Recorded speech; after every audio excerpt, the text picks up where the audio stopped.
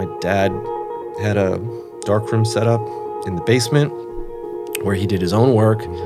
And when he wasn't working, like I would spend almost entire weekends processing and printing and working things out. And the contrasts and grain that I really, really liked back then, I'm still doing now.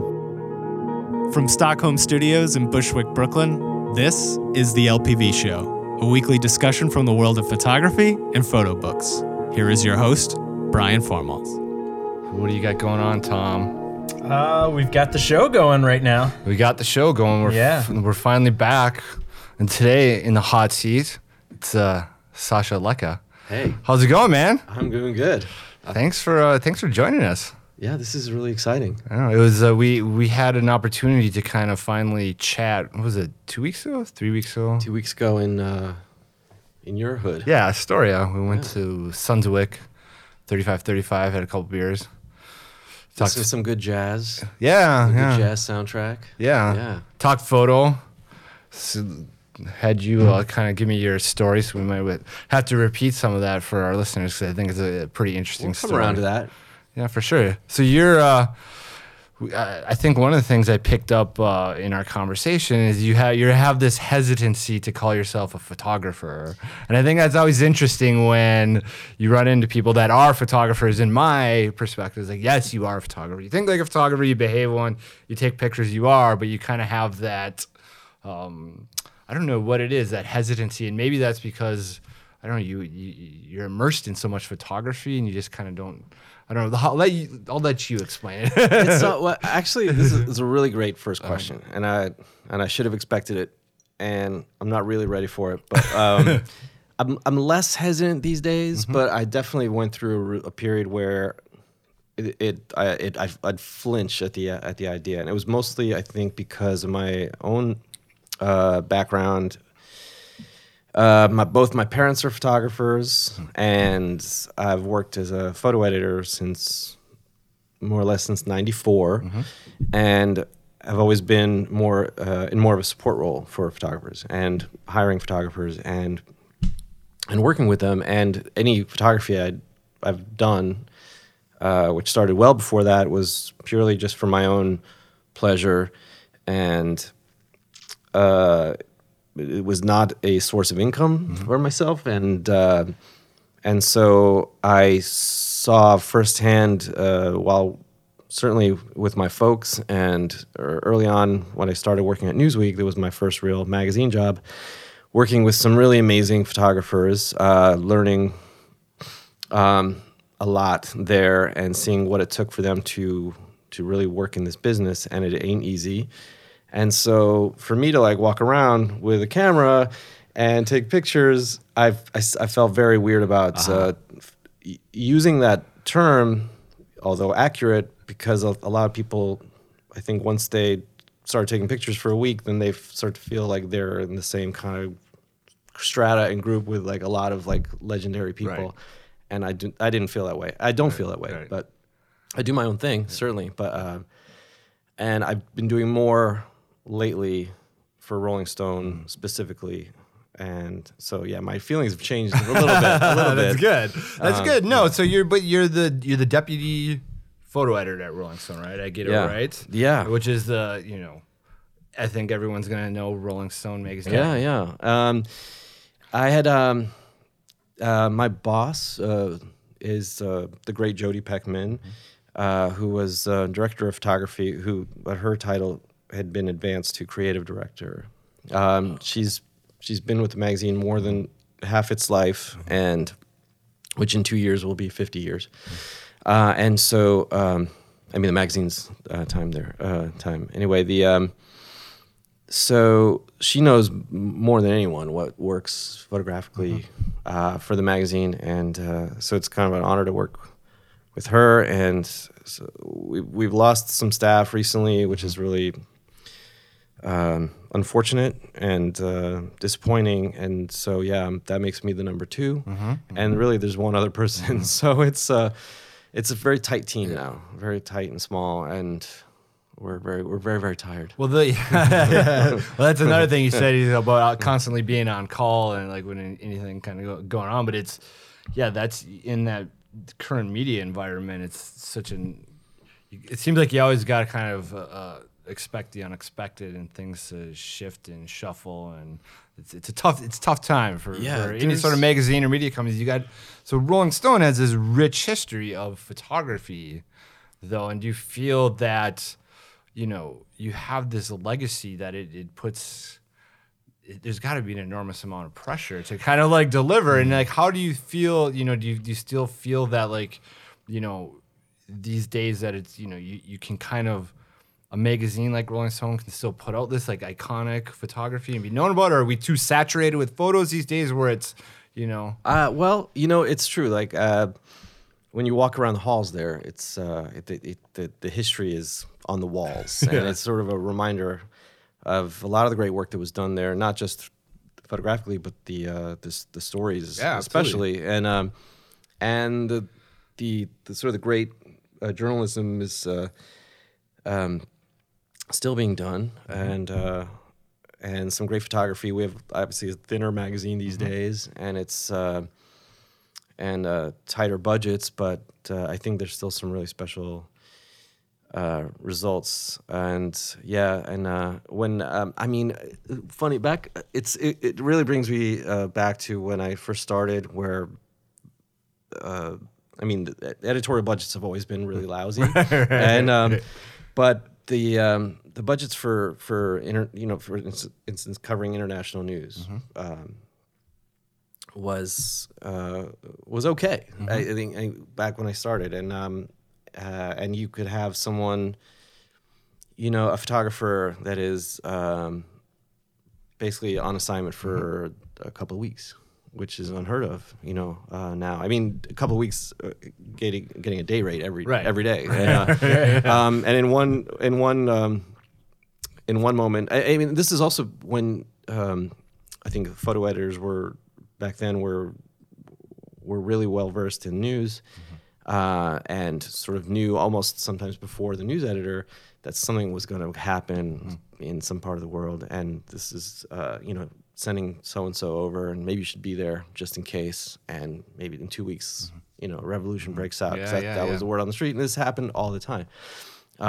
Sometimes it didn't, and there was one moment where a photographer, after being ready for a month somewhere, called and says, "You still want me to be here?" Oh, were you still there? You should come home. Yeah. So I mean, this doesn't happen anymore. I think that's an interesting point. I deflected your question a little bit. No, not at all. I brought it to some other magazine. Yeah, I worked with a long time it's actually ago. now it's taken me to a different place. Something I thought about is like the news, and I have a journalism background, and the news it's always been immersed in it, and I consider myself a news junkie and these sort of things. And I think what kind of popped into my mind there is like you have what is kind of published as the news and journalism, but you have everything that happens in the newsroom, and there's like a wealth of information and things going on, and like that constant like sharing of information and validating and making these choices that, to me, it's always, I've never been completely in that situation in a newsroom where to me it's like, I have this kind of like fantasy of like this this would be amazing. Like you get like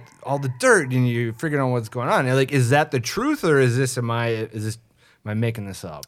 The culture of newsrooms. Yeah. I mean, back it's when you watch movies that show this. I don't know anyone who's been in that situation that doesn't sort of roll their eyes at it. I mean, some people have gotten it pretty well, but I think back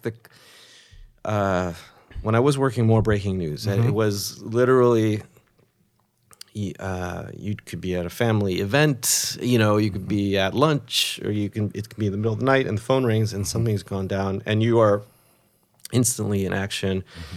I was up for 2 days or longer actually, from a Vegas trip, and then flown home when Princess Diana died. And the first thing I did was call my boss, and I found him in a pool hall and told him what happened, and then I went to work. And everyone just went to work. They didn't have to get called. They didn't have to be told. And so things like that. I wasn't working at a place where that did big news pieces during 9/11, for instance, but my wife didn't.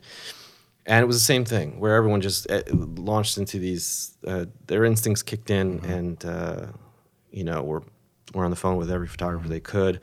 One editor in particular, who lived in downtown, just waited while everyone was walking uptown from Ground Zero, and was like, saw anyone with like a camera in their hand, they're like, can we look at those? And just like collected all the stuff from absolutely. that kind of thing. So and we're talking right now. I mean, is it okay to say there's Friday the 13th and some horrible news? Like we're in the middle of in Paris, and it's when I saw the breaking news come over on my phone now. My first reaction was like, "Oh, I wonder what I can do about it." But I don't work in that situation anymore. But I still feel that way. And my wife now works at Time and does international news, so I have a feeling I might not see her later. No, I think that's interesting considering the show probably won't go up for 6 weeks. Yeah. So, but we were just talking about. I think it is, and especially in the age of social media and Twitter, you got Twitter exploding, you got all this information going on, and it's like, it's a different environment. Obviously we've been in the social media and the breaking news, that sort of stuff for few years now, so it's kind of like, it feels like we've been through this and we know kind of how it's gonna play out, in terms of misinformation and like changing narratives and all those sort of things. Newsroom in a smaller town. That would be that's where crazy. The light. I'm sure that I think like some of the photographers though listening, or this is probably one question for somebody that's the photo editor at Rolling Stone. How does a photographer shoot for Rolling Stone, get into Rolling Stone magazine? Because I know in our conversation you said you have, you've seen a lot of photography, a lot of people bringing you books, portfolios, these sort of things. And with the wealth of, photographers out there these days, and like, smaller and smaller editorial budgets, I mean, there's this fierce kind of like competition to get into that market, so how does... I've definitely never seen it quite so saturated. And I don't know if it's just the ability to pick up a camera that can shoot the quality that's required. It seems like everyone's got a kind of a foot in the pond, and then they're trying to go for it. And we do see people, we do meet people, but with a smaller staff and with the really aggressive deadlines, it's been hard to lately. But mostly it's been email promos and mail promos, and I think I was talking to you before about the kind of promos we used to get, but like I used to keep obsessively every one, because it was like, someone worked very hard on this, and I'm going to keep it, and I'm going to file it away from the city they live in. I think you got one from me. I'm sure I have. And but now, and even just today, I got a stack just dropped on my desk, and what I'll just do is sort of vet them immediately, and most will go in the trash. And it's not because the work is bad, because it's not work not the kind of work that I can use in Rolling Stone. And part of sort of pet peeve of mine is sort of the very easy ability to reach out to people via email is like Constant Contact and was it MailChimp or is that one of the newsletters. Like that kind of thing where you could just get a list of photo editors and just send them out, regardless of the kind of work that you do. And I get like 50 of these a day, and most do not apply to me. It's a shot. So it's essentially the ease of contact has kind of basically made it almost like an irrelevant way of like getting your stuff seen. So I mean, I guess another question I would have, like, if you do look at a lot of stuff, is there certain like trends that you kind of see over and over? I kind of remember us talking about that, where you've seen like, this similar type of stuff coming over and over again. You're just like, is it maybe people aren't aware of what others are doing, or maybe there's just this kind of like collective, I don't know. So have you seen specific kind of things in the last few years that, you would call a trend or trends? No, I think I would have maybe a few years ago, but I think that maybe I can call it a trend, is that basically what a lot of people, really, really strong photographers, are doing is just sort of keep, finding their own voice and developing it, and almost without really being affected by by trends at all. And so because I remember, like a flash on camera, like point and shoot vibe was was being overused a lot. Sometimes to really good effect, but you that's the kind of thing you might see a lot from other people. But now it's just more. It's not necessarily the technology. It's the creativity of the photographer, and it seems to me that the kind of people, because when we're considering an assignment, we're often discussing multiple names, and if it's someone that hasn't worked in for the magazine ever, or maybe just once, you have to make a case. You have to make a case for it, and how this is going to work. And so you could have like really, if you follow other publications, someone who is already well established, but at Rolling Stone, it's still like, why can't I just call this guy and hire? Like, I'm still like arguing this point, So, but I think it's just because that's just how it goes there. They're in a way, like Rolling Stone could be kind of set in their ways too. They like the people they work with, like most magazines. And so it's hard to break into the list of people that get called on regularly. But it's happened a lot lately, just to have new people come in and be used fairly regularly, more than ever before. That's good. Yeah, and they're all people that they're shoot very differently, and I think different levels of production and it's different kinds of lighting, but they're all just very individual, and they all have a very specific point of view. And I think when you are familiar with photographers and you see that photographer's work, it's by that person. Right, and, absolutely. So that's the difference. Excellent. That's a good point. So we were sitting there having our beers at Sunswick, and we started talking about Instagram, and I was talking about somebody. I was like, "How does this guy has like 10,000 followers, something like this?" And I was like, "How do you get 10,000 followers?" And you look at me, and you're like, "Well, I have." I can't remember. What is this? Like X amount of how many Instagram? You told me it was like something. What's the 45? 45,000 followers. I didn't have to look, which is really embarrassing. So I was sitting here like, how did you just? No, well, I have X amount, and you told me. Well, you ended up like a suggested user or something. Like yes, that, so it was there was beyond your talent. You had a little bit of help. I feel like I'm a very entertaining Instagrammer, but I think. I'd sort of peaked into what might be recognized as sort of like an average number for, let's say, a well-known photographer slash or sort of photo editor at a really big magazine where people might seek them out to, So, and it was like 2,000-3,000. And I was like, yeah, that's kind of great. And then all of a sudden it just started to jump, and I'd found out that I got on the suggested user list. So, but then it wasn't people that were interested in what I was doing, or in Rolling Stone, or in anything, and it was largely children from other parts of the world who were very sassy. And were very bold in telling me. Was one I forgot what image it was, but it was like some. When you click on the user, it was like a 6-year-old who wrote like, "You can do better." I'm like, what? Come on, man! This kid just called me out. It's just like no matter what, it seems like you go online, you're in the spotlight. But so on your Instagram, you're doing mostly like you're shooting shows, and then we talked about this, and I definitely wanted to get in. I'm a follower. To the music. I wanted to get into the music because I thought that was a very interesting conversation we had. And so you're shooting shows, and a lot of the stuff going on your Instagram is your black and white, live concert stuff, and like that's you. Can you just explain what's happening? What's happening? You're hitting certain haunts. You're following bands. You're kind of you're onto something. You feel like you're onto a.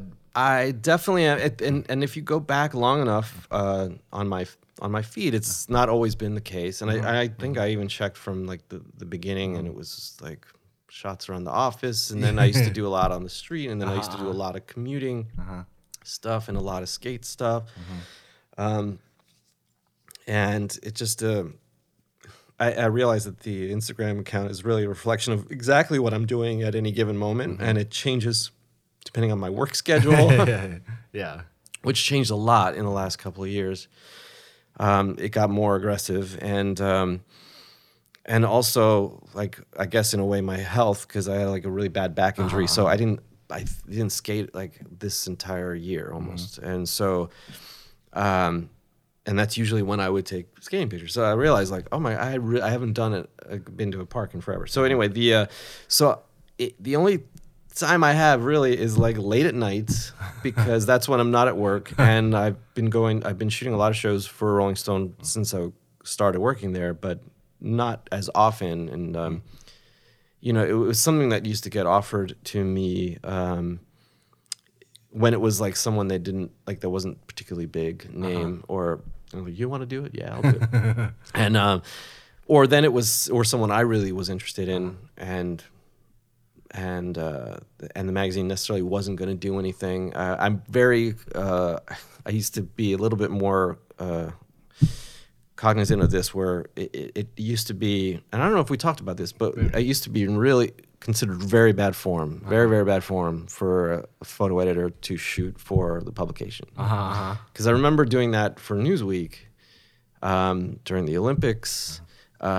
Even like the simplest thing, like, oh, we need a shot of this beer bottle, and I'm like, oh, and it's gonna go this big, and like, all right, I'll do it, and someone would call me, like, what, are you doing, and it was not cool, considered not cool, but I think that now everyone realizes that it's, things like that are gonna happen. Yeah. There's my coworker, Griffin Lotz, is a very gifted photographer too, and between the two of us, we're out every few days at a show, often at the same show, and for us, we're covering bands we like. I used to go to shoot a lot of big venues, which only allowed you to shoot 3 songs, and then escort you out, and that's not that fun. It's not that interesting, and then I started shooting more at the smaller venues, which I'd gone to but never really shot before. But and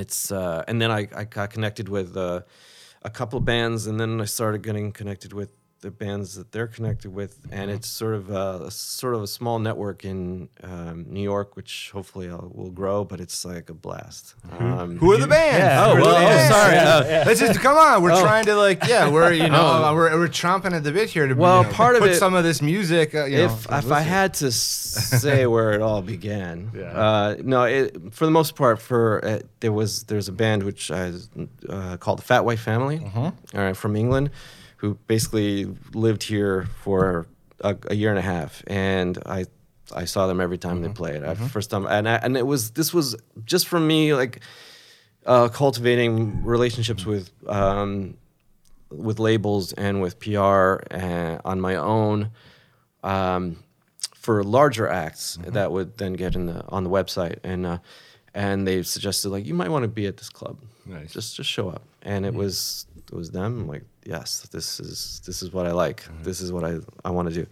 And then there's a band called the Mystery Lights, who are unbelievable. They had opened for the Fat White Family. There's a band called Surfboard. Their shirt I'm wearing today.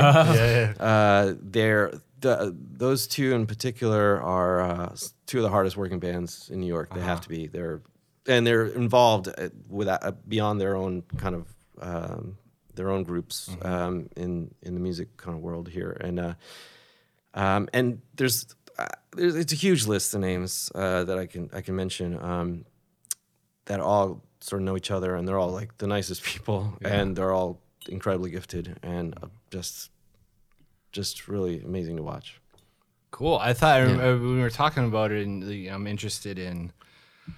Music is, when we were saying this, like, everyone, who doesn't like music? Everyone's into music to some degree, and to me, like, I have no, I'll talk about photo books, and like, when I'm into this, I have no, this is my taste or whatever. When it comes to music, I'm very kind of like, I get shy about it. I'm like, I don't. I don't go to the late night shows in Bushwick. You know what I mean? I'm not out there finding new music. If it comes to me, normally it's been, it's one of the perks of living here. Yeah, the machinery's behind it if it gets to me and it has it. So like, what kind of struck me with like what you're talking about these bands, that they're all like in this contemporary kind of like music industry. You said they're graphic designers at in Midtown. You know what I mean? Like this is their day job, and they're all kind of like I think most have they have regular day jobs. Yeah. And so they're busting their ass. They're not. I mean, they're in a way like many say like bring it back to photography. Many photographers who are not earning money as photographers and but just go out and do it all the time, and and then until they break. And I'm not. I think I knew that that I just couldn't stay away especially when I had like 103 fever, and I was on my couch at home and there was a show going on. I'm like, I have to go to this. And I got up or it was when I injured my back the first time, and I was so doped up on painkillers, and that actually I was not far from here at Alphaville. I went. It was a very long ride for me, and the minute when I hit the M train, I was like, "This is such a bad idea." I could barely walk, but I just couldn't stay away. So it's very addictive. Yeah. And, well, I do think there is. I definitely have. When you have friends on the other side, it well, definitely helps. I wasn't even expecting that. I mean, for me, it was like there's some really exciting performers that I just really like what they do, and then you obviously see them like 3 times in a couple of months, and then more and more, and then you start to get to know them, and it's really really odd. Even like there's we were talking about the Heaters. They're out of Grand Rapids, and they come here often, and nicest dudes like ever. But there's something about like that's the art where people are like they just doing it. They're not in it. They're not going to make a million. They might not end up on the cover of Rolling Stone. No, they're not. But it's the same thing with photography. You're like fine art photography, where I'm going to go out and make my photos or my pictures. I have no delusions of grandeur. What's going to happen with this? But I want to do it, and I love. I think in our culture too often, like it's success in art is always it's if you're not like famous and wealthy from it, then you're not a success. You're not enjoying it, or it's not worth doing. And I think that's ridiculous. I think that's something that I just don't know that we value enough. It's just like the sake of doing it for yourself and for that small community, whether it's music, photographers, podcasters, whoever it is, you know what I mean? Like, it's here for the podcast. Yeah, it's here for the podcast. Go podcast. But you know what I mean? Having that small audience and doing it because we like to do it, because you like to connect with whoever is in it, and like that is the reward. There's a hunger that's and that's, I mean, in a way, that's where I get the pleasure of photographing, is that I'm able to do the thing that makes me feel that way and be creative for 2 hours, and then before I go back into the office, and there's some side benefits, and it's not lost on me that they eventually find out that I do work for Rolling Stone, but there's no illusions about, where that they're not all are going to be included in the pages of the magazine. Yeah. A couple have since then. And actually the issue that closed today is including a photo of mine of King Gizzard and the Wizard Lizard, which is an incredible Australian band. Who really should be a lot more well known here. Actually, they are very well known and a successful band, as I guess. Those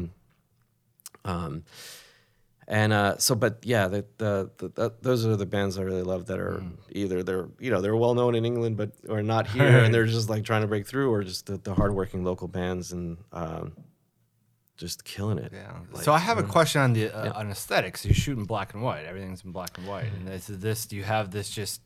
I mean, is it a classical? I mean, I love black and white. I love black and white. The obvious white. reasons for it, like I never ever want to say black and white's easier than color. Like it's ridiculous. It's they not. both are whatever. Like you have to do it, but it is a choice. Yeah. And there you make a choice, and you have a reason for making your choice. So what is your reason? For It's a shooting personal aesthetic and it's from. I've been shooting pictures since I was 12, and it was always Tri-X. And my dad had a darkroom set up in the basement where he did his own work. And when he wasn't working, like I would spend almost entire weekends processing and printing and working things out. And the kind of contrasts and grain that I really liked back then. I'm still doing now, but I full disclosure, almost everything I shoot is digital. I do have some film cameras I bring out, but it's a lot easier to shoot digital.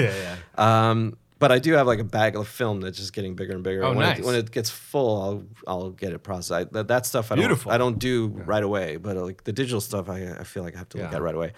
So and I shoot RAW, and I used to only shoot JPEG, and if there was, I used to use really cheap Olympus cameras. I didn't mean to say Olympus cameras are cheap, but they have a less expensive. Well, the Olympus, They're what is it? compacts. Is it the XA or No, is it we're the going back a little bit. Stylus The Epic? no, it was wow. it was the sort of extension of their first professional digital line, which is the E1, which I did not like. yeah. But they had the E100, the E300, E500, which I still have them, and they had a black and white setting on, which I would always use, and it looked really good.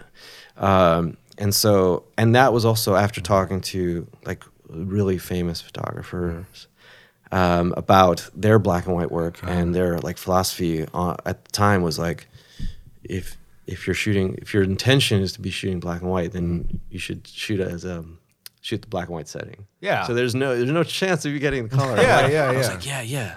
I'm doing that. I'm totally doing that. And I'm like, I'm not doing that. Now it's just strictly RAW, and I spend a miserable amount of time in Lightroom. not so much. I mean, Black and white. it's black and white. I mean, come on I'll now. do- Like, you can spend some left time. in black and white. I know what I like. Awesome. Well, speaking of what you like, we're going to come back in a few minutes. All right. Maybe not a few minutes. I don't know. We might listen to a song. I don't know. We'll be back with the books. All right.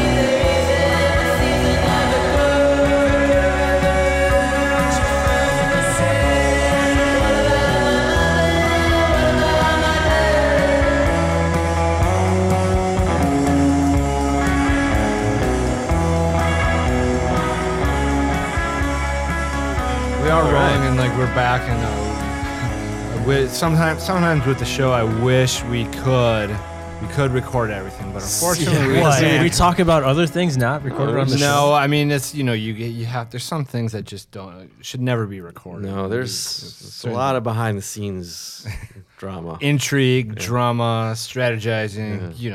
Anyone out there is probably familiar, but we're here to talk about photo books, and I think we don't keep track of this, Tom, of like the record number of books that anyone has brought in one single visit. But I would have to say, people ask how many they should bring, and we never tell them. We never tell them, and I don't. Tell me. I do not want to tell anyone. I never want to tell anyone because some days someone will bring you 2 bags of books. Yes. 2 piles of photo books from their shelves, and it's overwhelming and it's amazing. You have no idea, and you're. This is one of those days. This is one of those days, and you're exposed to all these books, and this is exactly. And I repeat myself over and over, but this is exactly why we do the show.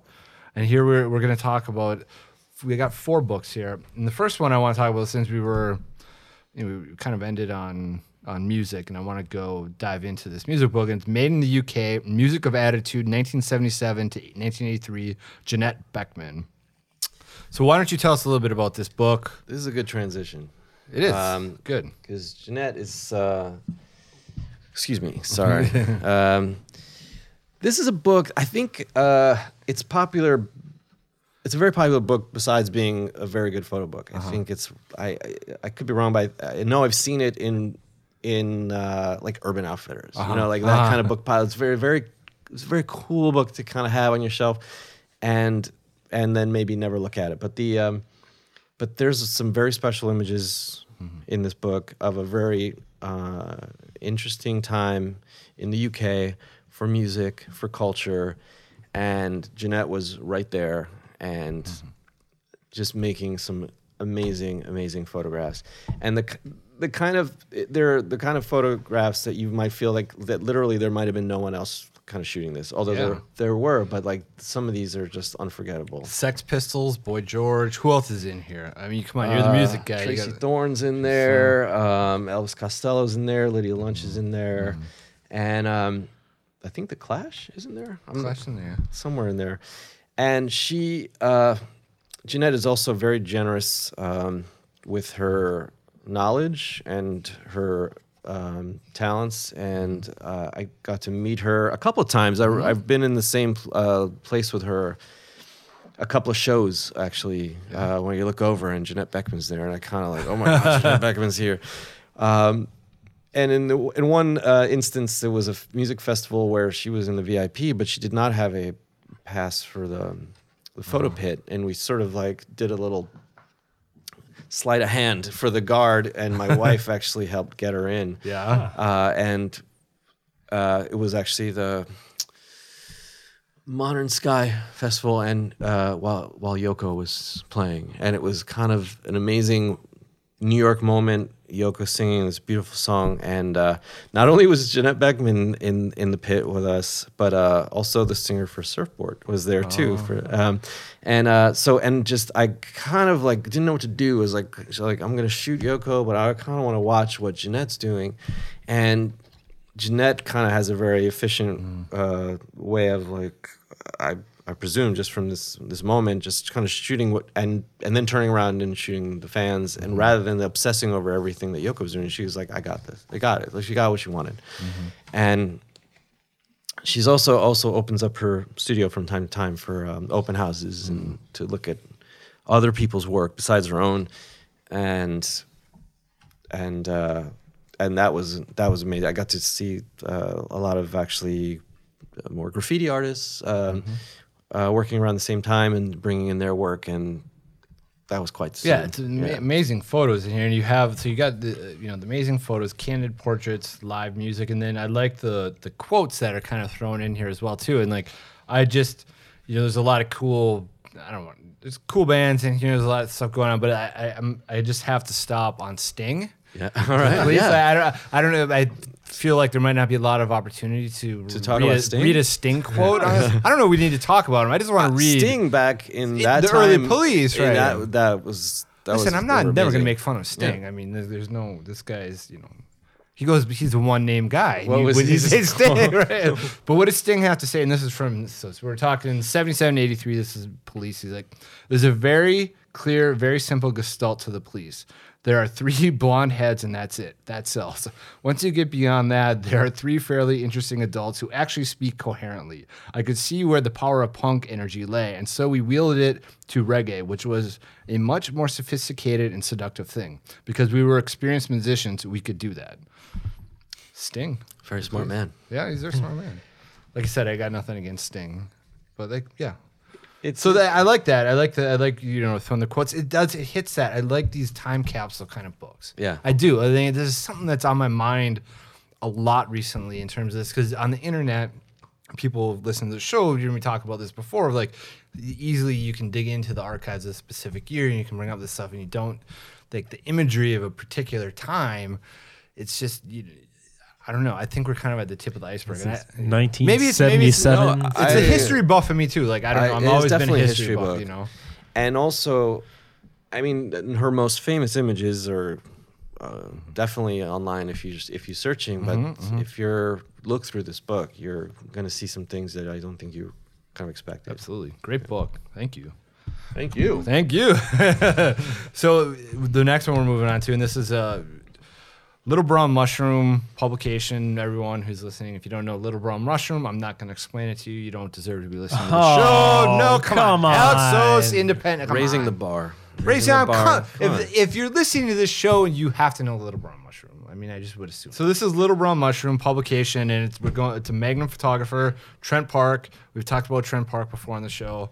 Amazing photographer, black and white, Australian. And this was I don't know if it was one of the first, but this is one of those publications through Little Brown Mushroom that really kind of caught on really quick. Yeah, and I forget if it was the first or... It was in the mix. It was one of his early ones. He did a lot of things, but this was, I remember this was the first one like sold out kind of like really amazingly fast immediately, and people were stoked about this. And it's Bed Knobs and Broomsticks by Trent Park. And this is, again, it's a mix of his black and white photos and then his poetry. So that was kind of the hook. It's the photos and the poetry. It was in 1,000 copies. And you told me before the show you bought 4 of them. Oh, yeah. I wish I had bought more. Yeah. And it's also modeled, I don't know if the design also reminds me of the books we used to get when we were kids. Yes. They're also the same size. And I'm sure that's probably deliberate because it is kind of like a fairy tale bedtime story kind of book. And it's a small gem of a book. It's exquisitely printed, and it's beautiful. And the cult around Trent's work, I guess you discussed here before, is on full view, and it's really stunning. And actually, I this is the last one I have. I gave the other 3 away as gifts, but the people who have them are taking very good care of it. That's good. Yeah. So yeah, I think it's been interesting that Park. I mean, his the Black Rose that came out too, and that was filled with a lot of his writing as well too. Yeah, and that's again, it's one of those topics that comes up frequently of photographers who incorporate their own text, their writing, and those sort of things. And this is a good example of a little small, tight, compact publication. Good idea that's executed really well, and he's someone I admire very much. and actually, in terms of being able to sort of connect with photographers in my own role at work or at photo festivals or book fairs. He's someone I actually have never gotten to meet, I think. So it's, but all the other ones I think I have. And, but I'm such a huge fan. I've watched the videos online of wherever he speaks. And so the way he kind of thinks about photography and the way that he'll obsess over a particular image that he's trying to accomplish is really inspiring, and it's just so damn beautiful. Yeah, it's so. I mean, I was fortunate enough to meet him once at a Magnum event in New York, and I cornered him, and I was like, trying whatever, and he was the nicest guy. He didn't, wouldn't know me from. I like to hear that. Yeah, he wouldn't know me from Adam, but like I started talking about street photography and like hanging out in the same corner, and like he just got really animated and really into it, and like. At that moment, he wanted to talk photography. So he's one of those type of guys who's just like, you get him going on photography, it doesn't matter who you are. And he's like in it. He's like pure blood photographer. This is what he is. I mean, and this is, I should note that all the photos are black and white. And a lot of people who know his work might just assume that most of his work is black and white. But actually, have you seen his color work is really beautiful too. Yeah. Like, he was shooting in Australia, and he was shooting like medium, Mamiya 7 kind of stuff, medium format, like late afternoon, kind of like heavy shadows, really rich colors. Oh, and the Christmas tree bucket is in color as well too. Right, and that's one of his. That's one that comes up. It's his, obviously his holiday book, and another brilliant book. Trent Park. Maybe we'll get him on the show one day. That would be good. That would be good. Yeah. How are we gonna? Maybe we'll put. I don't know. Who knows? Maybe. You can. I don't know. Trent. Well, everyone make a call out to Trent. Trent. I don't know. That probably wasn't the best pitch there, but so let's move on. They give you beer. They give you beer. Yes. Yeah. So the next one, and this is the one. I mean, obviously these are all good books, and I never, I like when there's one that kind of like I pull it out and I'm going through, and then all of a sudden I'm like, wait a minute, like what's going on here? I like this. Something's going on. This is Black and Blue by Morten Andersen. You said he's Norwegian? Yeah, I believe so. It's somewhere in Oslo. Scandinavia. Oslo, Norway. Yeah, okay. So this is and the book, this particular book is I think all completely shot in Oslo. And that's the. So yeah, book. this it's is your wandering around Oslo taking pictures. Exactly.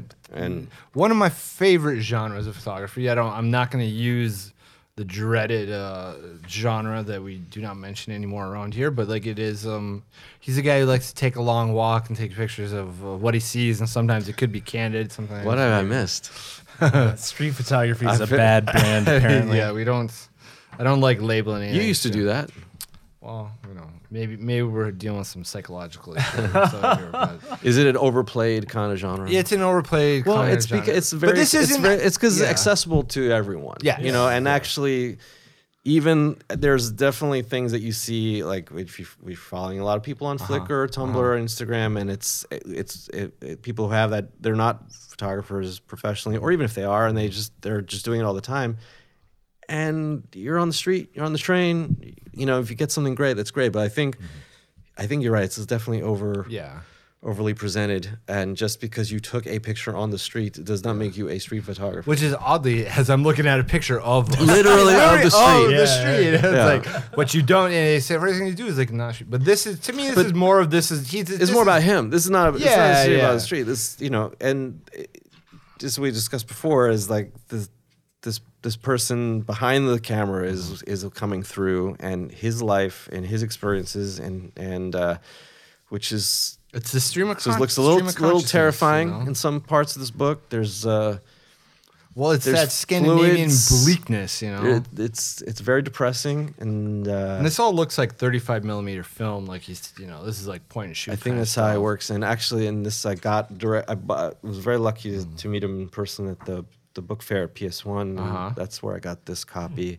Oh, just this year? No, Or a couple years ago? A couple years ago, Okay. or maybe 2 years ago. And again, very nice dude. You never expect these kind of really visceral, kind of, in some cases, really disturbing images. Well, that's I mean, that's kind of the trick of photography, right? Yeah. It can come off as that, and he might just be the guy who's like there for a split second. And he's It's walking true. around. He's not hanging around, and it's. But And I think he's got some very interesting life. Yeah, and he's in the mix. that helps a lot. But how much of it? So I love them. So this to me, I call it like a mess of photos. It's a snapshot. You put it in, and you have this thing. I can't imagine editing edited, for this you know. book. Like, Well, you couldn't really go wrong. Yeah. I can't sit here and say like, why did this picture come next or this? That's like, true. I don't think you put so much thought into it. You can probably mess around with it. You put it on the wall, on the floor, and then like you get somewhere, and at that point, it's done. I mean, you could do that forever. I have right? to admit, I know less about the way he kind of thinks and operates, but But you can see it in the pictures. on its own. And actually, I have a couple of his books, and So are the other ones in the same kind of style, or is yes, it more?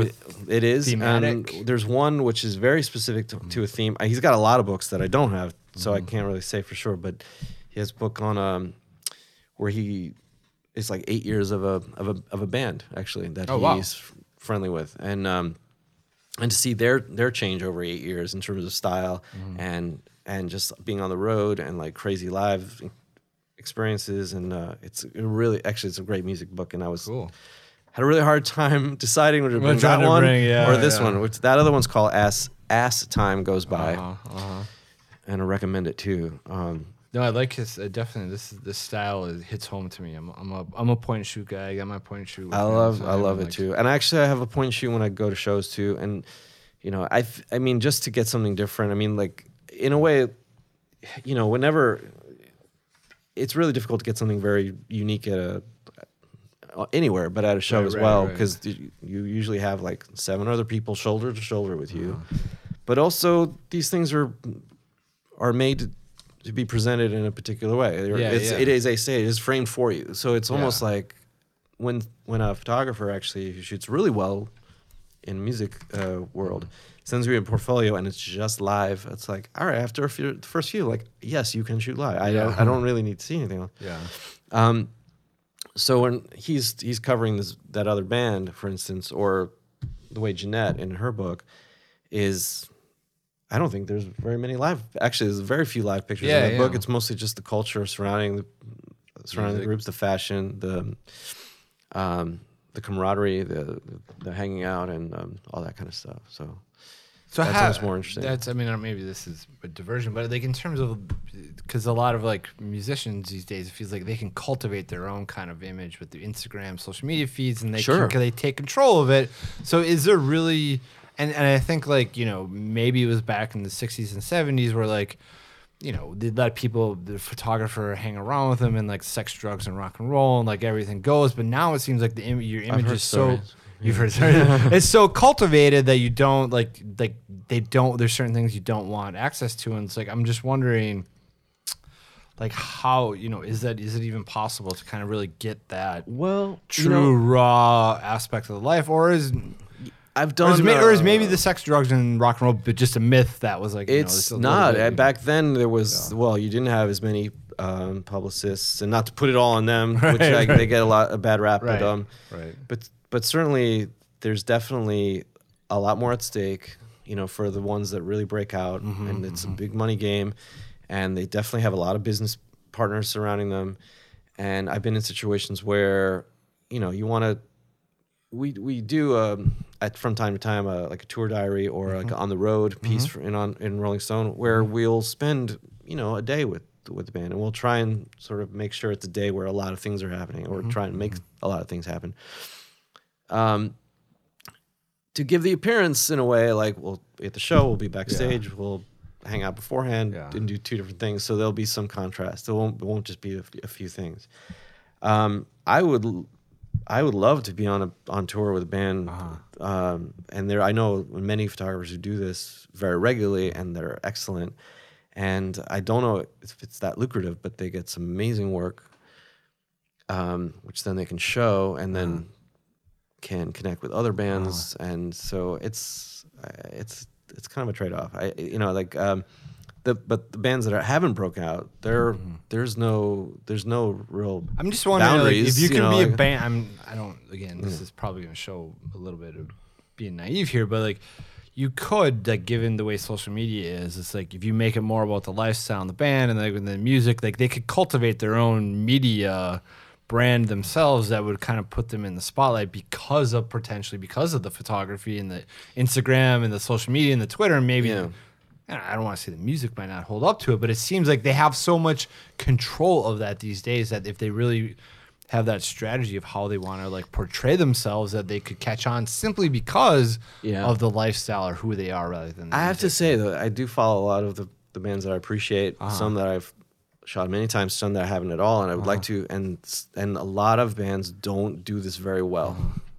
And they put up like the most random shit, which is like, because I think I don't know, but it comes from like they had like 10 friends, then but now they have like 1,000 followers, and it's still like they're putting up the same thing, but the really smart ones will put up like a really cool live shot, or like them in their studio when they're recording, or here we are outside the venue. I mean, these are kind of cliche, but obviously if it's a good image, then it sort of keeps a connection with a fan base who are excited to see them. But yeah, there's some bands that are like they're put up very random stuff that doesn't really speak to what they do, but if it's something unusual, people will be down with it. But it's definitely in this day and age something that everyone should be doing. Maybe we're on the tip of the, I mean, you even get into video and like how, the little camera I have here, the Sony shoots 4K video, for crying out loud. Yeah. Like, so to create like, amazing kind of like quality footage and whatever. But I mean, obviously producing really good, interesting media is difficult. That's something you would in the industry would know. It's like it's more than just collecting the raw footage. It's a whole package. I mean, I have to say I have an enormous fondness for the band I mentioned before, all the bands I mentioned before, but the band I mentioned before called Surfboard. Their performance is incredible. It's very hard. It's fantastic punk rock. They work really hard. They're very creative. And there's no real structure for them to have, video. I mean, they're, at all their performances. But when I go see them, I shoot them a lot, and some of the images that they post are mine, and my wife comes with me a lot, which is adorable because she's loves this kind of music too, thank God, and but has been doing video as well. Oh, wow. on a I forget the name of it's actually quite old, but it's also 4K, and was really it just sort of keeps it for herself and sort of works with it. And then but when a couple weeks ago, the singers like, I noticed you were shooting video. Do you mind if we have a look? Yeah. And so I think they have 2 like on their YouTube channel. Yeah. There's now 2 videos by my wife. But you could So struggle. I mean, what I'm kind and of it's really cool. What I'm kind of getting at is like, yeah, there's taking the cool things, you throw it up, and it's all piecemeal. But what if you came out and you had this really structured narrative where, like, from the beginning, like, we're a band and we're going to tell this narrative across social media that's going to be, like I said, it's very, like, put together, constructed, and it's like you're telling a real story. It'll you know what I'm saying? completely boost, Yeah. any kind of efforts you were trying to do. Well, as a band. it seems like there's a lot of opportunity for independent content creators out there to work with bands that are pre-made. So the book I saved last is like, you said, one of your big influences. And Absolutely. And a man we were fortunate to have on season 2. Was he right here? Was he in the seat right we here? were actually there. We went to his place. I'm out of here. He's not, you're not in the I same thought seat. I was in the Ken Schlesch You started in the Ken. seat. So it is Ken Schlesch, and he's, if you've ever had the fortune to meet him in person and talk to him, he's like, I mean, hands down, got to be one of the most intelligent people you're gonna like talk about. He's gonna be like photography, culture, art, the history, and how all this stuff mixes together. So when you brought a couple of his books, and I've seen, obviously seen Invisible City and The Night Walk, and I've seen these other books that have been at salons, some of the photo book salons where he's been at, but this one, I know it was sitting on the table, but I just never opened it because I'm looking at other stuff. So when you brought this, I was like, oh, wait. And this one, it's The Geometry of Innocence, and it's Ken Schlesch is the photographer. And I want to just kind of read the, the summary of the book on the insert here to kind of give us an idea of what's going on here, because it's a complicated book, you know what I mean? So let's try to give people a little bit of context here. 12 years after his legendary first book, Invisible City, the American photographer Ken Schlesch presents a second book of photographs, The Geometry of Innocence. With these images, Schlesch focuses on omnipresent social structures which, pushed by the flood of media images, are undergoing permanent, almost frantic change. This visual roller coaster sends its viewers onto city streets and playgrounds and into clubs and bars, puts them in police helicopters, and takes them to death row, hospital rooms, and militarized zones. There is no story per se, only a breathless sequence of images condensed into thematic clusters, a highly intense visual experience that viscerally grabs viewers and holds them spellbound. Conscious that the meaning of the photographic image is relative, Ken Schlesch explores the role images play in forming our perceptions of the world. With Geometry of Innocence, he succeeds in creating a bold, highly sophisticated picture book. Obviously, that's coming from the publisher and not an independent critic or writer, and that's fine. Everyone needs to promote their books, but I think you kind of get the gist of what's going on. And looking at this book, the first thing I kept saying, I was like, he made all these photos? Yeah. Because it's like he's It's all over the relentless. place. It's relentless, and it's such the variety of images and like the places he is. It's overwhelming a little bit. It's a mix of images where for a lot of the locations I can recognize as places that he either lives near or has been, but then there's some from like a police helicopter on a chase. I'm like, when did he do that? Like, what's happening? Yeah, exactly. But it all works together. Yeah. Ken is someone who I got to learn about during my very first sort of media job at Newsweek, where he was often hired for his work, and we talked about Invisible City, and then sort of obsessed over that. And then as I was leaving Newsweek, this came out in about 2000. And I think as an Invisible City, it sort of shows us a picture of New York that I got to experience in a little way, just because I kind of missed some of those years. But then.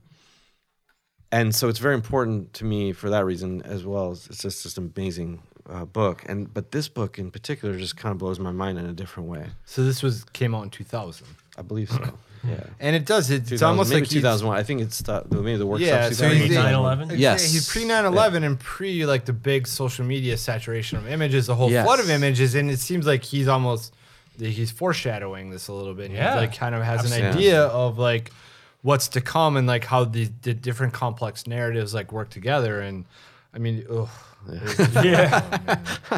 nobody wants to see this image. It doesn't look It's real. amazing. It doesn't look real after So this all. maybe if I describe it, it's like the woman is on the operating table and she's lost her finger, and the only thing connecting the finger is the tendon, right? Is that what it is? Yeah.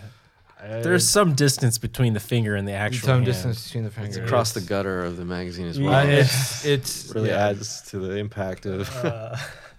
That's just one of those images, and like that stuff happens. You have to stop and look at it, and it's gut-wrenching. But how you work in an emergency room, and this is like your yeah.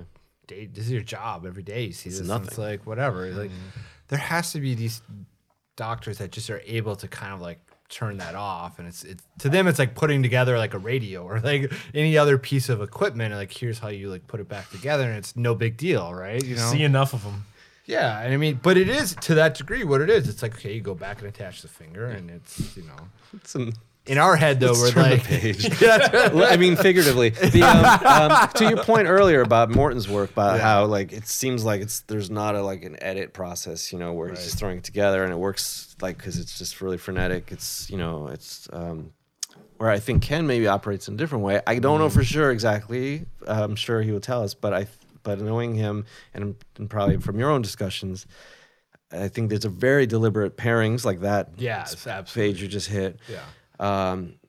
And a very deliberate sequence too. Absolutely. I would not be surprised. I mean, I wouldn't even. To me, I wouldn't even question it. That is what it is. You can see it going through, and like that's definitely how the way it works. And it's interesting how he's putting together these black and white and the color here a little bit too.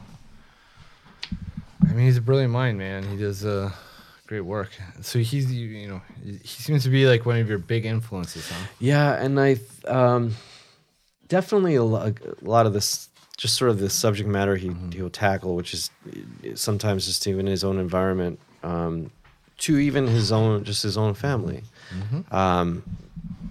was a big influence, and especially the way he thinks about. Well, yeah. So it's going back to the sequence. Like this is you're working in these clusters. Where at the end now you go. There's an end sequence, which is amazing. What is it, like 7 or 8 photos. 7 or 8 photos the across the gutter, like just This is one of those moments where doing a podcast about photo books probably doesn't just look at this totally come across. So you got to get your hands on the book, but this is a great. I mean, I know it's the Invisible Cities, is easier to get now with the reprinting, but I would definitely get this. I do. I'm looking out for Can this you one. still? Is it still available? I think so. I mean, I kind of looked We'll it go up check this it out. morning just to see the date of it, which was why I kind of had that date in my head, and it appeared to be kind of available. So he adds in at the end of it. And this is amazing. I love this. At the end of it, he has the captions, the image list, and it's basically a caption for every single photo. So should we go back to the finger? Yeah, get. Should I read the finger? Get the finger Surgeons caption. inspect a case of ring avulsion and contemplate finger reattachment. This woman tripped on the sidewalk as she fell. Her ring finger caught on a fence. Tissue damage precluded reattachment.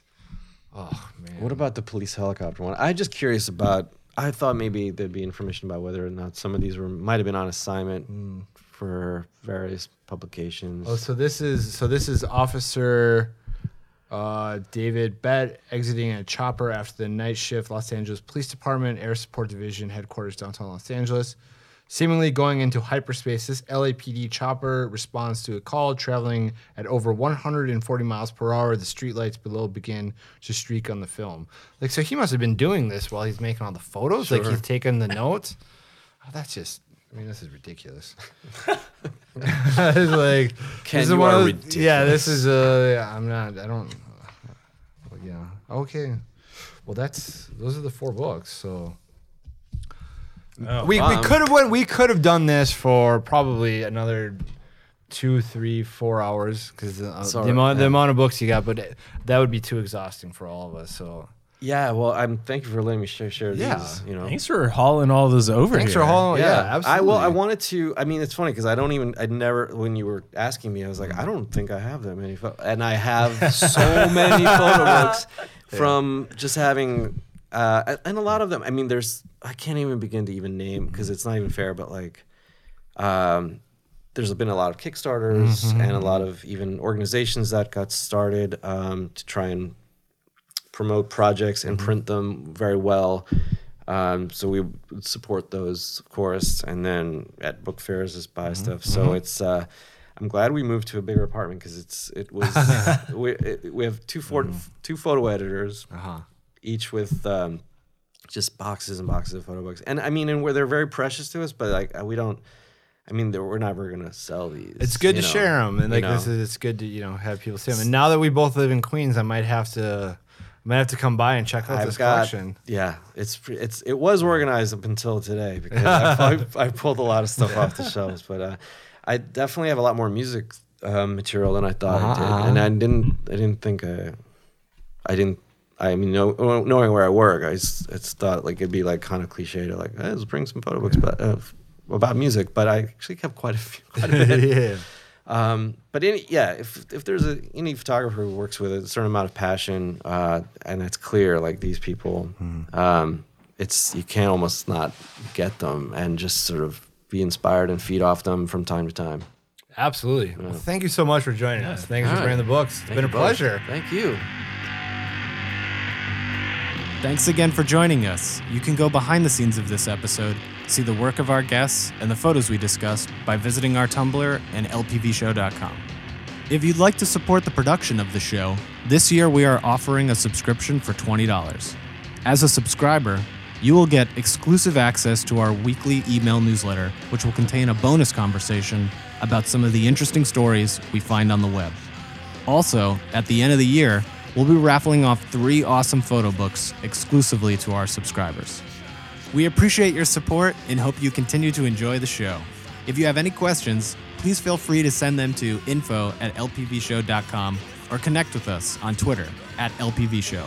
The LPV Show is executive produced by Brian Formals and Tom Starkweather. Our score is by Tom Starkweather, who also mixes the show. Special thanks to Eddie Vellante and Brett A. Davis. Thanks for listening.